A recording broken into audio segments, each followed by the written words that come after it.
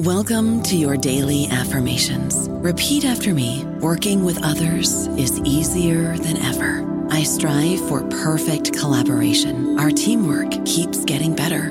Yeah, affirmations are great, but Monday.com can really get you the teamwork you desire. Work together easily and share files, updates, data, and just about anything you want all in one platform. Affirm yes to start, or tap the banner to go to Monday.com. It is Ryan here, and I have a question for you. What do you do when you win? Like, are you a fist pumper, a woohooer, a hand clapper, a high fiver? I kind of like the high five, but if you want to hone in on those winning moves, check out Chumba Casino. At ChumbaCasino.com, choose from hundreds of social casino-style games for your chance to redeem serious cash prizes. There are new game releases weekly, plus free daily bonuses. So don't wait. Start having the most fun ever at ChumbaCasino.com. No purchase necessary. VGW. Void where prohibited by law. See terms and conditions. 18+.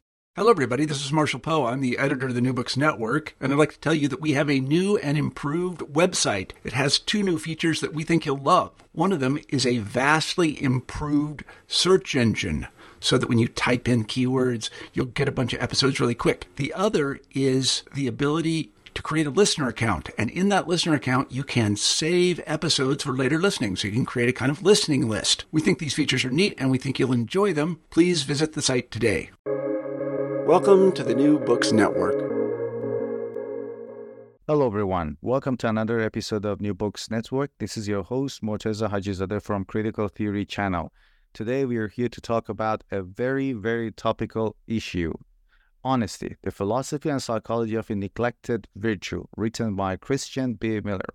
Dr. Christian B. Miller is professor of philosophy at Wake Forest University. He's also currently the director of the Honesty Project, and he'll tell us about the Honesty Project in a little bit. The book was published by Oxford University Press, and it came out, if I'm not mistaken, in 2021. Yep.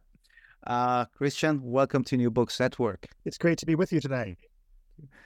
Before we start talking about the book, I'm interested to know more about your background, and then maybe after that you can tell us what made you decide to write a book about honesty, and also about the Honesty Project that of which you were a director. Sure, love to. So I got interested in philosophy going way back in high school. Earlier than most people do. I got exposed to some philosophical writings, took some college classes in high school, went off to Princeton, majored in philosophy with a focus on virtue and character. So already early on, I was kind of trending in that direction. Off to graduate school at Notre Dame, where I ended up writing my dissertation in the area of ethics. Went on the job market in 2004, was hired at Wake Forest University, where I've been ever since for the last 19 years. Started out mostly working on some other issues in ethics having to do with meta-ethics, or the foundations of morality, where morality comes from. Is it objective? Is it relative? Those kind of issues. I did that for a while, got tenure, and I got burned out on that issue and was looking for something else to focus on. And that's where I circled back to the topic of character. Character more generally, not specifically honesty, though. Virtue, vice, other character traits as well. Directed something called the Character Project for 5 years. I wrote several academic books on the topic of character. And then as time went on there, it was this kind of similar pattern where I said what I wanted to say. I kind of didn't have much more to add, so I was looking for something else to do. And instead of reinventing the wheel and starting from scratch, I thought, well, what is really neglected in the area of character? What specific virtues or vices have not gotten a lot of attention? And I identified several. Generosity was one. Patience is another. But one that really leapt out at me about 8 years or so ago was honesty. Now, on the one hand, it's such an obvious virtue. It's so obviously so important. And every day the news is filled with stories of, unfortunately, dishonesty. But at the same time, in philosophy, almost no one was saying anything about it. So I look back over the literature in analytic philosophy. For 50 years, there were 2 articles published in analytic philosophy journals. And I'm not exaggerating. So I can only find at least 2 articles. And the most relevant book I could find went back all the way to the 70s by Cicely Labach, called Lying. So I thought, wow, here is a kind of untapped area of potentially fruitful and interesting and important research that needs to be done, and no one's doing it. So that led to two things on my end. One was my own research shifting in that direction, that ultimately culminated in the book we're going to be talking about today, the Honesty book. But then concurrently with that, I talked to the John Templeton Foundation, which had funded the Character Project, which had funded earlier work of mine, and said, look, there's this big need. Are you interested in funding research on honesty? Long story short, I won't get into all the details. They said yes. I put together a team. We applied for a grant it ended up being 5 years. And it was for the Honesty Project, a $4.4 million grant looking at the psychology of honesty and the philosophy of honesty, both our own team doing research on those topics, where my team was myself, some other philosophers, and some psychologists. And also we held funding competitions where we said, look, we have money to give away. Come apply to us with your new innovative research projects. We'll evaluate them and we'll fund the best projects, which we ended up funding 16 projects all around the world, some of the psychology of honesty, some of the philosophy of honesty, and so supported a whole bunch of scholars doing new work of their own, contributing their own new research on honesty, as well as what we were doing at Wake Forest. So to sum it up, that project is wrapping up. My book is out, so we've succeeded in kind of doing what we promised we would do, and we've really, frankly, in a few years, changed the landscape of research on honesty, where now it can no longer be considered a neglected virtue anymore. That was quite interesting, the whole story about how the book, and I actually wanted to ask you why you consider it to be a neglected virtue, but it's good that you addressed that one as well. Let me go on. So there is one facet I didn't say anything about, which is it's a neglected virtue in the sense of, but scholars have not paid much attention to it, and philosophers have published very little. There's a puzzling question, though, of why. I mean, you might think, look, shouldn't that have been on people's radar screens? And shouldn't people have been gravitated towards that and said a lot more? And that's the question I really don't have a great answer to. Some virtues have got a fair amount of attention in philosophy, like humility, for example. There's quite a bit of research on humility. Why is it that patience, generosity, and in this case, honesty haven't? And I think the best I can come up with is just that it hasn't been trendy. It hasn't been the kind of thing where people said very controversial claims and that got other people interested in it, or that there was some gripping puzzle that people saw that they gravitate towards it. So what I was trying to do also in my work was get it out there more that there are really interesting puzzles and questions that it's worth spending more time on, that there's philosophical meat here for people to chew on. Let's talk about some definition. I know it's kind of difficult, but within the scope of your research, how do you define honesty, and what makes it distinct from other definitions that have been around? Because in your book, you devote a substantial amount of chapters about previous research about honesty. So what are the key components of your approach to this topic? Sure. So for me, the starting point is I'm talking about a character trait here. I'm not talking about particular honest actions, like someone is on the stand in the courtroom and they're asked, where were you last night? I'm talking about the honest person. The honest person has the virtue of honesty as a character trait that's stable over time, that leads to honest behavior across situations. The courtroom, yes, but also the office, the home, the bar, etc. That is a positive character trait. It's a virtue. It's not a negative one. And this is where I'll expand on a little bit more. It has three main components. It has a thinking component, So it pertains to how we think about matters of honesty. It has a feeling and motivational component. So how we're moved when it comes to, say, matters of telling the truth or not cheating or not stealing. And then it has a outward behavioral component. And I think we're going to get into some of the cognitive thinking component and the motivational component later. So I'll save those. But let me expand on the behavioral side. So again, it's not one particular behavior, it's a pattern of behavior. And what I, thinking about there is, what is the core of honest behavior? And for me, the core is not intentionally distorting the facts as the person sees them. So that's a mouthful. I'll say it again and I'll unpack it a bit more. Yeah. Not intentionally, so not intentionally, not on purpose, distorting or misrepresenting the facts as you see them. So let me approach that with an example. If you ask me, where were you born? And I said to you, Maryland, I would be telling you the truth. I would not, in fact, that's where I was born. I would not be intentionally distorting the facts as I see them. If I instead said I was born in Florida, then, well, that's not what I actually believe. But in my communication to you, I'm on purpose misrepresenting the facts about this matter as I see them. And then one last twist to this, it's as I see them. It's not necessarily objective facts.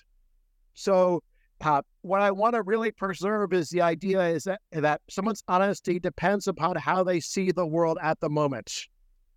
You could be radically mistaken and still be an honest person. So thousands of years ago, people who thought the earth was flat, they were not dishonest because of that. If it turned out, use my example again, turned out that unbeknownst to me, I was actually born in California, and I told you I was born in Maryland because that's what I had always been raised to believe. My parents taught me that that's where I was from. I would not be dishonest if I said I was from Maryland, even though, objectively speaking, I was from California. So it's, to sum it up, when it comes to honesty, all that honesty pertains to, lying, misleading, cheating, stealing, hypocrisy, BSing, and so forth, the core of our behavior has to do with, when we're honest, not intentionally distorting the facts as we see them. And in the book, you have you have 4 desiderata to discuss honesty. I know that it's kind of complicated because you go through them all in more details, but can you very, very briefly tell us what these 4 are? Yep, sure. Some of them are pretty straightforward. They're probably like any accounts of any virtue you would want to have these as your criteria. For example, avoid counterintuitive results. So you don't want your account to tell you, oh, this is actually honest, when clearly it's not, or vice versa. Another one is make sure it has plausible implications for the vices too, so that it makes sense. It gives an account of the virtue of honesty, but also will say plausible things by implication about the vice of dishonesty. A third one is it had better make sure that honesty is still a virtue. It's still a good thing. If you give an account of honesty and it turns out to be something that we really doesn't look very desirable, not something you actually want to grow in or cultivate, that doesn't fit with what I'm hoping to do of talking about the virtue and excellence of character. And then the last one is a little bit specific to my book, and it's a little bit more jargony, so I'll pause and unpack it a little bit more. It's called Meet the Unification Challenge. So I have this thing called the Unification Challenge. And to see what this is, I think we really need to appreciate how broad in scope honesty is. This is one of the first things that struck me when I started working on it. It pertains to so much of our moral lives. when you first think about it, you think, well, like, what does honesty pertain to? Well, it pertains to lying. That's the first thing that comes to mind. Everyone says that right off the bat. And that's true. I mean, you can't be a systematic liar and be honest. But there's a heck of a lot more to honesty than just that. It also has to do with not misleading people. So you can say something true, but in a very misleading way to try and get people to draw a false conclusion. It has to do with stealing. It has to do with cheating. It has to do with promises. It has to do with hypocrisy, not being a hypocrite. It has to do with BS, bullshit, what the philosopher Henry Frankfurt very famously has discussed, and fraud and other things too. So the point being that now look at that from that perspective, honesty covers a lot of moral territory. Well, if that's right, what does all that have in common? What is it that connects lying, cheating, stealing, to honesty? So that if I said this is what honesty is about, it pertains to all of them. That's the unification challenge. If you're going to give an account of your honesty, you better have your account speak to all those different areas of morality in an informed way. And I try and do that with my account as well. Mm-hmm. And one distinction you make in your book is the distinction between virtuous honesty and honest actions. Mm-hmm. What is that distinction? Yep, that's good. So I want to say let's just talk about honest action as any action in and of itself, by itself, that's honest. That doesn't tell you anything about the person who does it. So it could be that a honest person does an honest action. It could be that a dishonest person does an honest action. Why would that be? Well, look, even dishonest people, unless they're really, foolish or silly, will do honest actions in certain cases so as not to get in trouble. Like, they won't cheat or they won't steal from the supermarket when a police officer is standing right next to them. So a honest action can be done by anyone.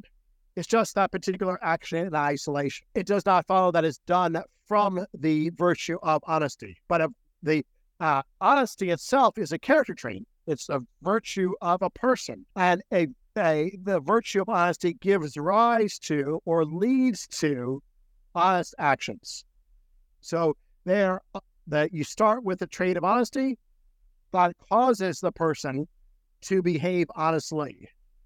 But you can't go for the opposite direction. You can't say, oh, there's a person doing an honest action in the supermarket or on the stand in the courtroom or at the bar. Therefore, that person must be an honest person. That is a bad form of reasoning.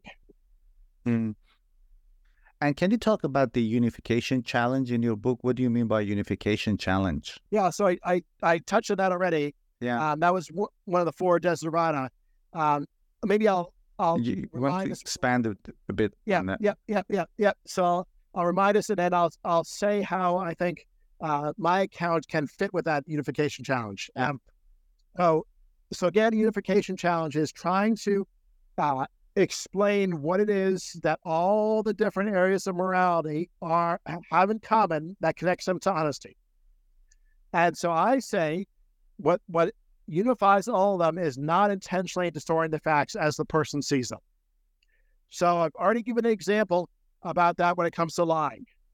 If you lie, you intentionally distort the facts. So maybe let's shift to a couple other examples and see how in other areas of morality, that's still going on. Intentionally distorting the facts is still going on when you fail to be honest. So let's shift to cheating, for example. Someone who, let's say, is an athlete and uses performance-enhancing drugs. Well, when the drugs are banned, let's make sure that we're clear that the sport does not allow it. So Alex Rodriguez in baseball or Lance Armstrong in cycling, kind of famous examples of people who were caught being dishonest. Why? Because they cheated. What were they doing? They were intentionally distorting the facts. How? They were intentionally distorting the facts as to their performance being the result solely of their own ability. It was not. They presented it as if it was just their ability, just their own raw talent in hitting the baseball or cycling up the mountain, when in fact what was going on was it was their ability plus the help from the drug. So they were intentionally destroying the facts as to their performance in the sport. They were cheating, and at my account can capture that.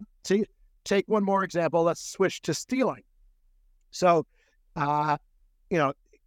someone steals, let's say in school, someone steals a pencil. A child steals a pencil from another child and starts using the pencil and tries to make it seem as if it's his or her pencil, as if it belongs to him, when in fact it doesn't. So they're intentionally distorting the facts as to whose property it is.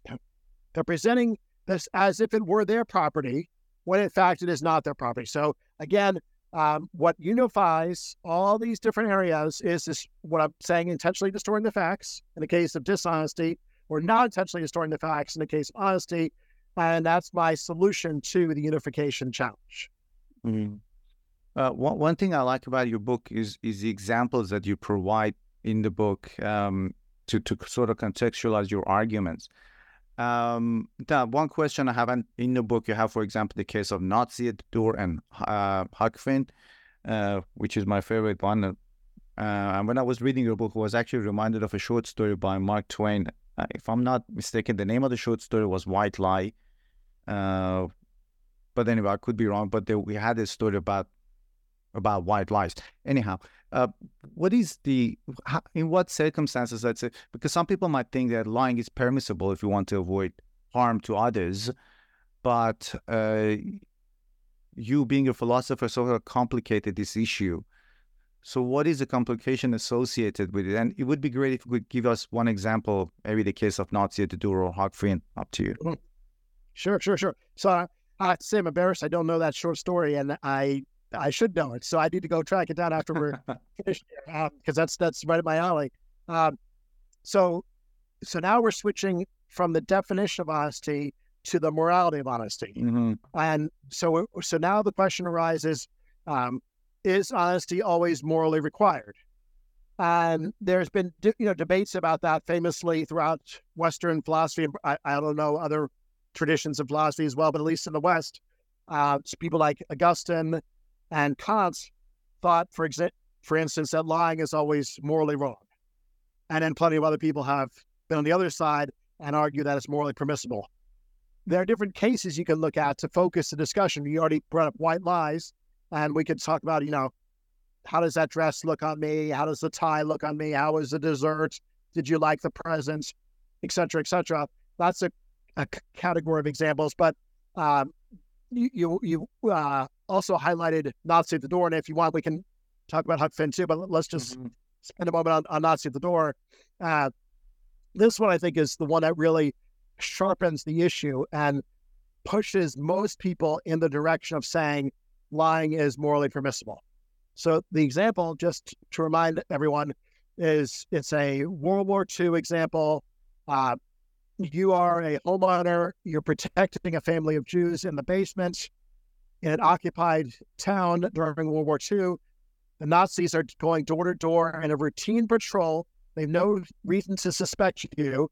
They're just going knocking door to door and saying, do you know where any Jews are? Here they come to your door, they knock on your door, you open the door, the Nazi says, do you know where any Jews are? And now you're faced with a choice. You have a variety of things you could do. You could say, yes, they're in my basement. You could say, no, I haven't seen any. You could be silent. You could try to deflect the conversation. Like, would you like to come in and have a bite to eat? There are different things you can do, but the forced choice example is one where either you tell the truth or you lie. That's the only two options you have. And overwhelmingly, when I ask my students and I ask other people, what would you do? They say, I would lie. And so what does that mean?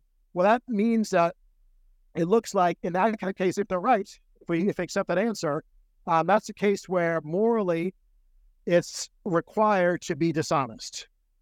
or morally it's required to lie.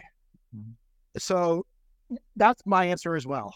I think honesty is important, but it's not the only thing that matters when it comes to morality. Other factors matter too, and we need to weigh them up to see which is most important. And in a case like this, honesty is one factor, but compassion is another factor, or care, or whatever, benevolence is another factor. And the lives of the Jewish family outweigh the negative value of lying to the Nazi at the door. So when you do the balancing act, I think the overall evaluation is it would be morally, not just permissible, but actually morally required to lie to the Nazi at the door. Now that's the short version of what I say. There's a lot more wrinkles to that. So I'll just give you real quick. I won't pursue them, but I'll just give you a little bit of taste of some of the wrinkles. For example, the medieval theologian Grotius thought that you only lie to those who have a right to the truth. Well, the Nazi doesn't have a right to the truth, so it wouldn't be a lie to say, I don't know what any Jews are to the Nazi. That's one different take. I don't buy that, but that's a different take. A philosopher very recently named Alex Proust, who teaches at Baylor, had yet another interesting take. He said, well, actually, if you say, I don't know where any Jews are, you're telling the truth, even though you know about the family in the basement. I know his clever take on this was to say, well, you are using the word Jew in the way the Nazi is using it to mean something like animal or subhuman or, being with no moral value. And so the Nazis using the term that way, you respond and say, well, actually, I don't know where any beings like that are. I know where some Jews are about moral worth. They're in the basements. But you didn't ask me that. You asked me this question about Jew in your sense. And I'm answering in your sense, and I don't know where those are. And it's on the truth. So that's a pretty clever way to think about the case too. Again, I won't pursue it here, but just to show that it's not so straightforward of an example as it might initially seem. I don't know about you, but I'm very busy and I don't have a lot of time to cook. That's why I subscribe to Factor. Eating better is easy with Factor's delicious, ready-to-eat meals. Every fresh, never frozen meal is chef-crafted, dietitian approved, and ready to go in just 2 minutes. You'll have over 35 different options to choose from every week, including Calorie Smart, Protein Plus, and Keto. These are 2-minute meals. Factor meals are ready to eat and heat, so there's no prepping, cooking, or cleanup needed. They're flexible for your schedule. Get as much or as little as you need by choosing your meals every week. Factor is the perfect solution if you're looking for fast, premium options with no cooking required. Sign up and save. We've done the math, and this is important. Factor is less expensive than takeout, and every meal is dietitian approved to be nutritious and delicious. Head to factormeals.com/NBN50 and use code NBN50 to get 50% off. That's code NBN50 at factormeals.com/NBN50 to get 50% off. Yeah, you're right.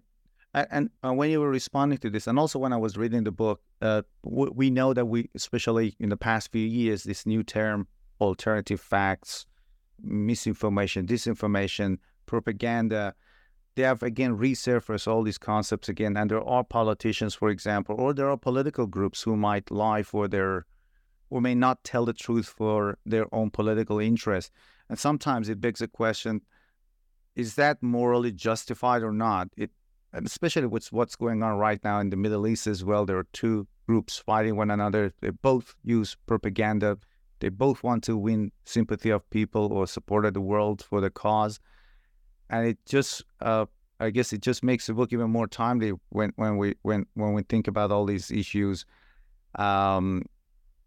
Whether simply lying is a vice or a virtue. Anyway, I'm just rambling, but I guess what I mean. I'll comment briefly. So I think it's a great place to extend the discussion. The Nazi example is interesting, but it's also a bit artificial and kind of, hopefully rare example. But there are plenty of other political examples. My approach is to be very careful about this, though, and not kind of paint broad strokes. So I would want to go kind of case by case. And as a moral philosopher, I want to know all the details I can.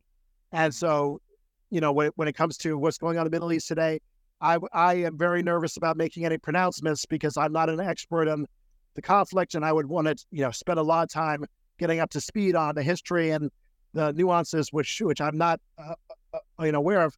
I will say, I can imagine examples. Let's abstract from the Middle East. I can imagine political examples where I think, it probably is justifiable to lie, or at least we have to think about different kinds of deception here. Either lie or not, or withhold information, or mislead or whatnot. For example, military plans. I think it's justifiable for the leader of a country to not disclose all the military plans ahead of time, not disclose nuclear secrets, not disclose, imminent battle plans and so forth. Even if asked point blank, when is the attack going to start, or how many tanks are going to be committed to this assault or whatnot. It seems to me in those kind of cases, other factors outweigh what honesty might require. Mm. Let's go back to the book again. So when you talk about the role of motivation in your account of honesty, then can we say all motives sit well with the idea of honesty being a virtue? And you also talk about an interesting concept called interested motivation. Can you talk about these points, please? Sure. So remember, the larger picture is, I'm talking about the virtue of honesty. I said it has three sides: the thinking side, the motivational side, and the behavioral side. So far, we've focused on the behavioral side, but I think that there has to be more to it. So someone who,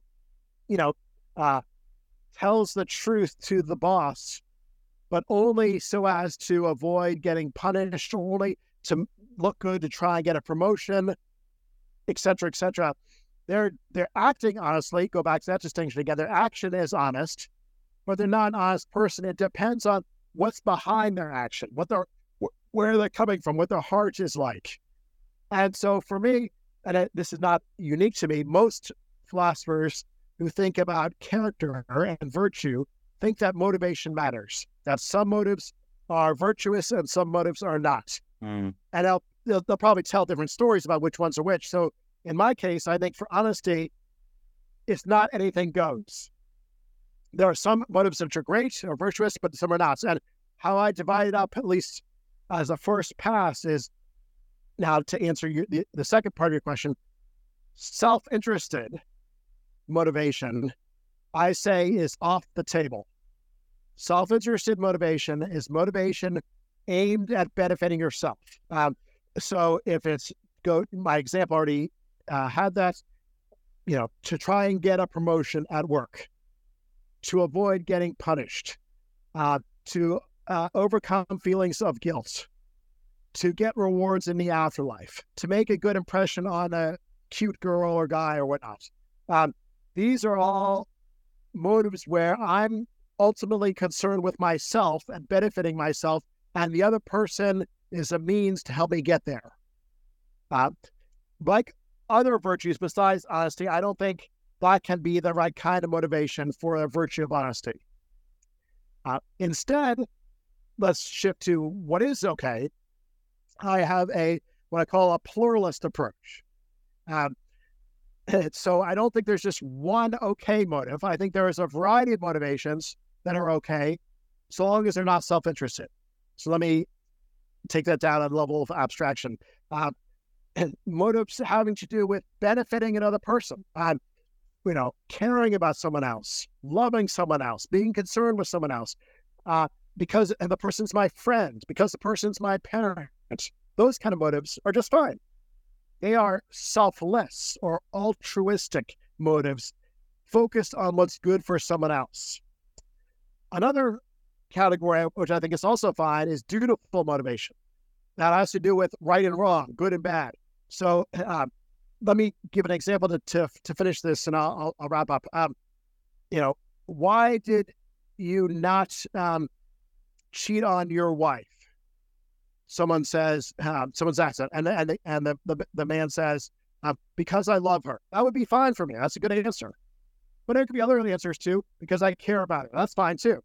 Or because it would be the wrong thing to cheat on her. That's also a fine answer. Or because it's goes against the moral law. That would also be a fine answer.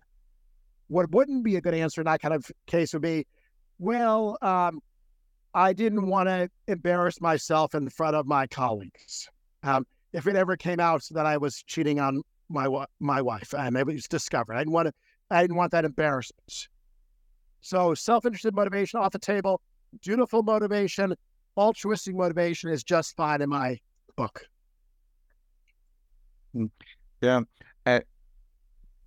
You talk about pluralist account as well. In your 5th chapter, that's where you talk about virtuous thoughts and different aspects of moral virtues in relation to honesty. So how are they related to honesty? Good. So this takes us to the 3rd component. Yeah. So again, we have behavior we've already talked about. We just talked about motivation, but then thoughts matter too. So those can be thoughts like, it's important to tell the truth, or I should keep my promises, or I shouldn't cheat on my wife, or I shouldn't steal from the grocery store. It seems like an honest person would have those kind of thoughts. I would expect them of an honest person. If you think, flip them around, I should steal from the grocery store. That would be incompatible with the mindset of an honest person, I would think. So we want to keep that side of it in mind. We also, I think, want to keep it when it comes to thoughts, a little bit more subtle matter of how much are we going to be honest? By that, I mean, honesty comes in degrees, and there's such a thing as being perhaps too honest with another person. So, we're just meeting on this podcast. After this interview's over, we're wrapping up, and suddenly I start disclosing all my financial information. I start disclosing my relationship history and so forth. And I tell you, everything I tell you is true. And I'm not making any of it up, but I'm being way too honest with you. I'm telling you too much information. So I should have some cognizance. I should have some kind of sensibility about what is enough information and what is too much, what is overshare. So that's another side of the cognitive aspect, or the thinking side of morality when it comes to honesty. Another part of the book that I was interested in was the idea of practical wisdom, and the role it plays in relation to the virtue of honesty. So can you talk about practical wisdom, and you tell us what you mean in this case? Yeah, this is a big topic, and it's a very hard topic, a messy one. I'll do my best to kind of distill it down.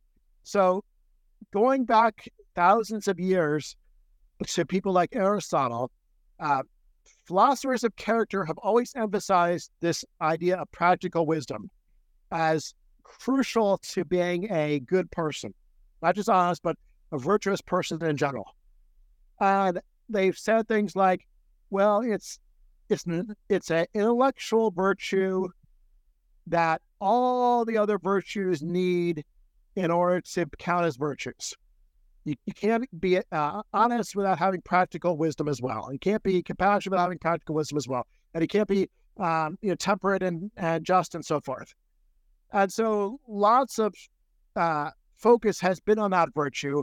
And I've just still always been puzzled about what is it? What does it do? Do we need it? How is it helpful? How do we develop it? So let me say a little bit about, I think, a couple things that are at least somewhat clear. One is virtues can conflict. We've already seen that at the Nazi at the door example. So we have, in that case, the virtue of honesty coming into conflict with the virtue of compassion. And so when these virtues, so point being, virtues are not always harmonious with each other. When they can come into conflict, then we need some way to decide which virtue should get the upper hand, which one should take the lead in the situation, like in the Nazi case, compassion. Well, that job has been assigned to practical wisdom.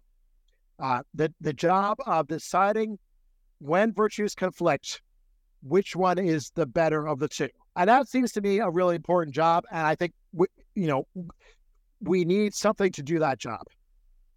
There are plenty of other examples besides not at the door, including all the white lie examples where virtues can come into conflict with each other.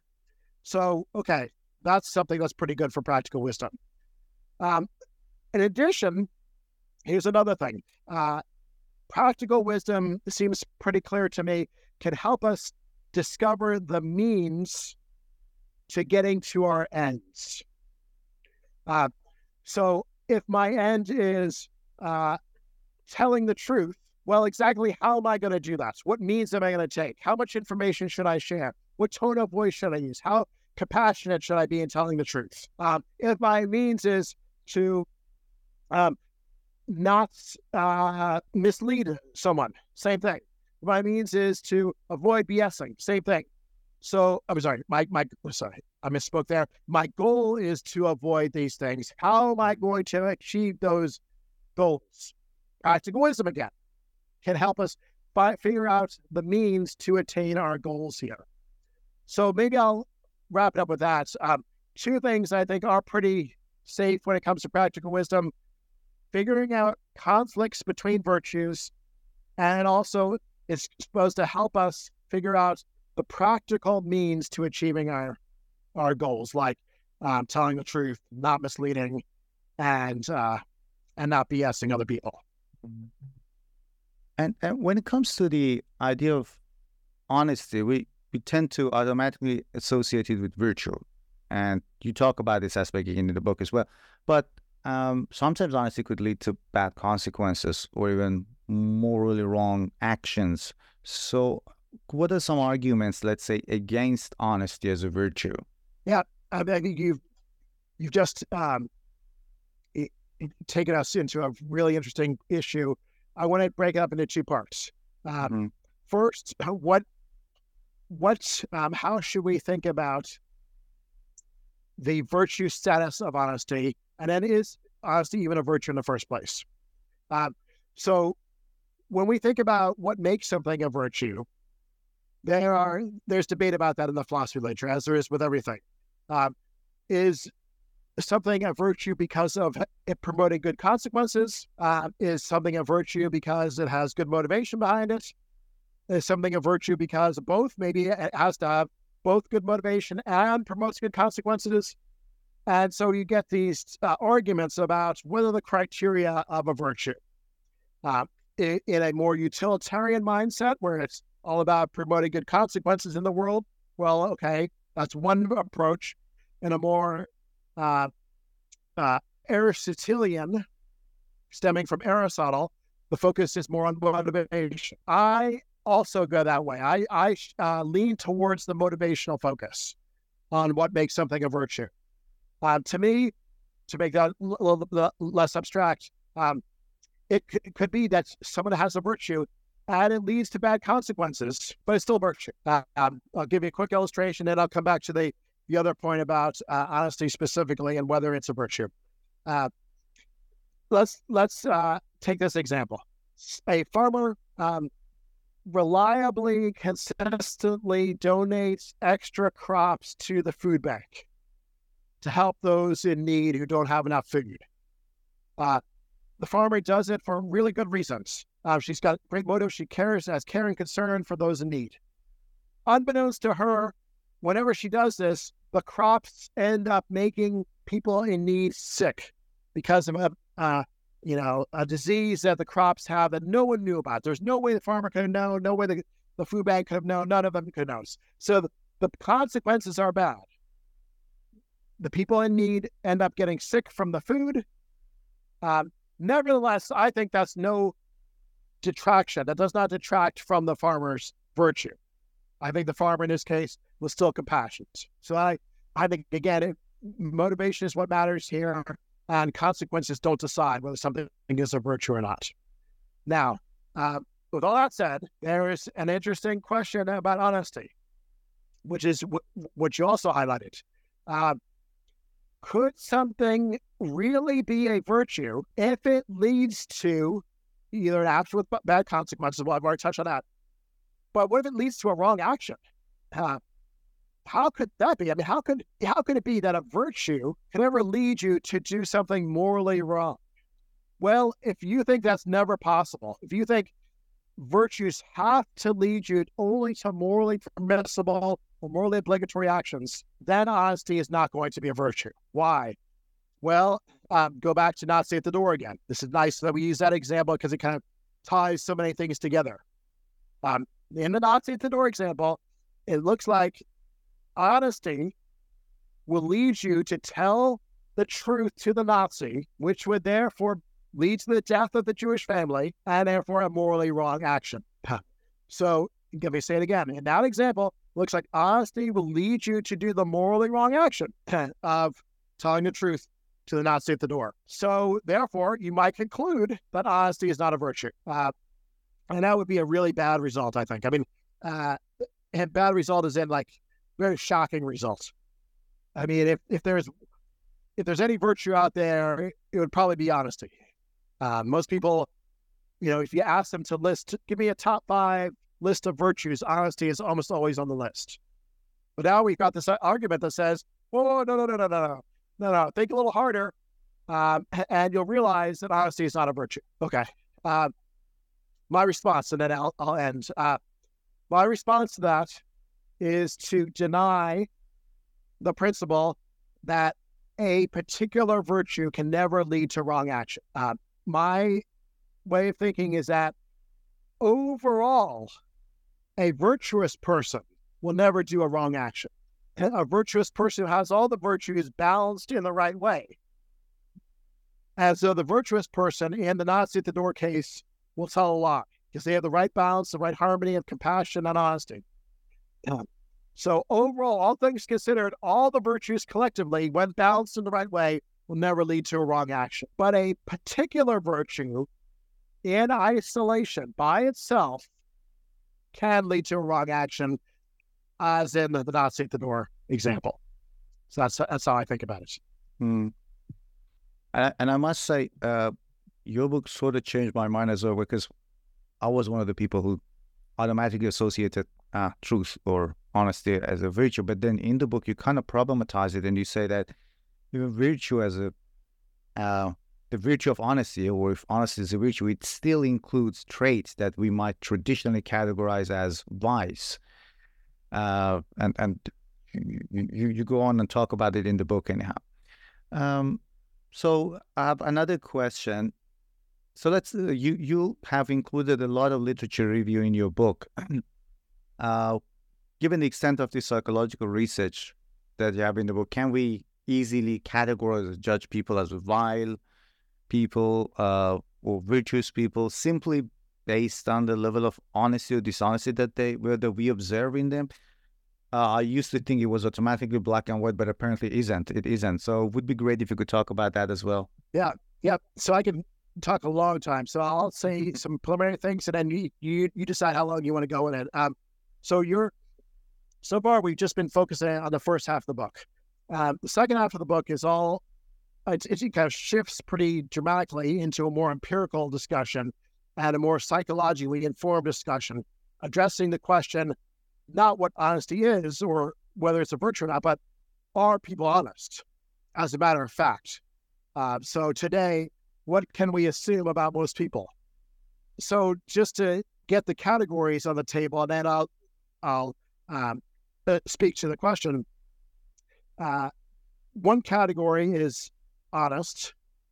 You say most people are honest. Now that category comes in degrees. It's not black or white. It's not it's not either you're honest or you're not.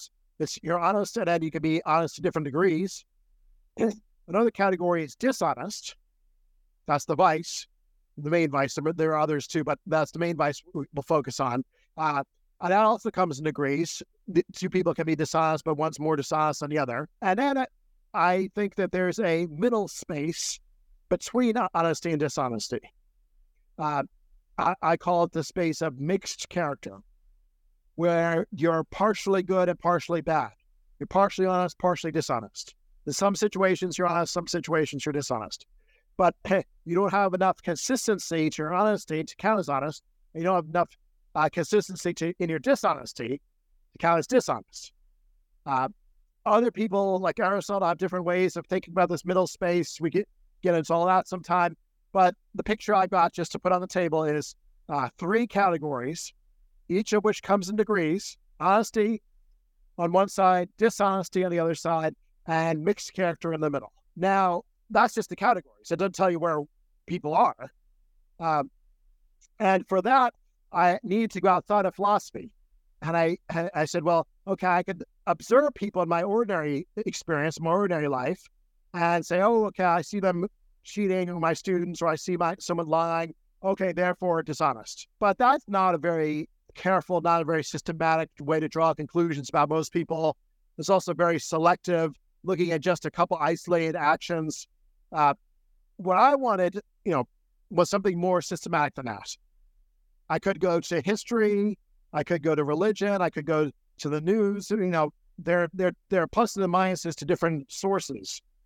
But what I did was I followed a recent trend in philosophy of examining the psychological evidence in a very careful manner, examining not just one study in psychology, but hundreds of studies out there that pertain in particular to lying and cheating, and see what kind of overall pattern of behavior emerges from those studies. Because no one study is going to prove anything, or a couple studies are not going to prove anything, and then there's a whole replication crisis that's going on now. I want to see, more generally, is there a trend existing in the studies on cheating or on lying? And to boil it down, and I can speak much more in detail about this if you like, but to boil it down to the nuts and bolts, that the trend I observed was that people in certain circumstances were quite willing to tell the truth or not cheat. And then in other circumstances, you could nudge them in certain ways or move them off that behavior pretty quickly to get them to cheat. So I'll give one example of a study, and then I'll state my overall conclusion. Here's an example of the study that I like to use a lot. I'm a professor, so it's a study having to do with students taking a test, except in this test, you get paid 50 cents US per correct answer. And in one group, the students came in, they took the test, there were 20 problems, they did their best, so they turned in their results. It was graded by the person in charge. They were paid based on their performance. And let's say in this particular study I'm thinking of, they got 7 out of 20 correct. That another group of students came in, they were given the same test, same incentive, 50 cents per correct answer. They took the test, they finished. At this point, they were the ones who graded the test. They destroyed it. They destroyed all their materials. There was no paper trail, and they got to verbally report how well they did. And in this group, they got, or at least in quotation marks, they got 14 out of 20 correct. So 7 out of 20 the first, 14 out of 20 the second. Big shift based, I think, clearly on the opportunity to cheat to make money. And then to finish the study, a third group, and this was a later study, different experimenters, but the point will still hold. Another group comes in, they're given the test, 50 cents per correct answer. But before they take the test, they're told to sign their school's honor code or honesty pledge that they're not going to lie, cheat, or steal or do anything against the honor code. They sign, they take the test, they finish, the materials are theirs to grade. They destroy the materials, they verbally report. And this group, the average drops back down to the baseline original number. So what do I take from that? Again, nothing, it doesn't prove anything. It's just one study. But a couple things I take from it. One, in certain circumstances, people are willing to cheat. That doesn't reflect well in their honesty. In other circumstances, pretty closely, similar circumstances, not willing to cheat.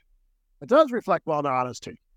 And so from studies like these and many others, to draw it all to a conclusion, I come away with a picture of mixed character here of most people, not all. I think it's a bell curve. There's some outliers on both sides, but most people are a mixed bag with some tendencies to be honest, some tendencies to be dishonest, but we're not good enough to count as honest. Fortunately, we're not bad enough most of the time to count as dishonest. So that's my picture in a nutshell. That was a great explanation, but I do like to remind our listeners to read the book because it's really complicated, and you carefully kind of unpack these ideas, and especially like your conclusion where you talk about maybe other possibility, the relationship between guilt and honesty, relief and guilt, and a desire for inner peace. And I'm just curious to know if there is any other project you're currently working on, or if any other book that we might expect anytime soon that might pick up these ideas. Yeah. So this was a little bit more of an academic book. What we're talking about today, it was marketed as a crossover, so it's crossover academic and trade. What I'm working on now is a completely trade book, written for a wide audience with no background at all in philosophy or psychology, that is focused on the topic of honesty. So I'm going to make it shorter. I'm going to make it less technical, more accessible, and also bring in a lot more current events, politics, sports, celebrities, and so forth, to kind of make it a little bit more relatable. And I hope to have that done in a year from now, if all goes well. Yeah, wonderful.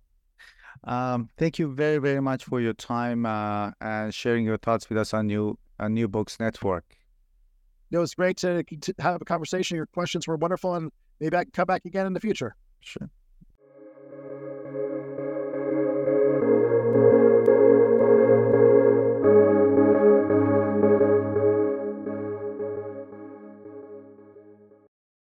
With Lucky Land Slots, you can get lucky just about anywhere. Dearly beloved, we are gathered here today to... Has anyone seen the bride and groom? Sorry, we're here. We were getting lucky in the limo and we lost track of time. No, Lucky Land Casino, with cash prizes that add up quicker than a guest registry. In that case, I pronounce you lucky. Play for free at LuckyLandSlots.com. Daily bonuses are waiting. No purchase necessary. Void where prohibited by law. 18+. Terms and conditions apply. See website for details.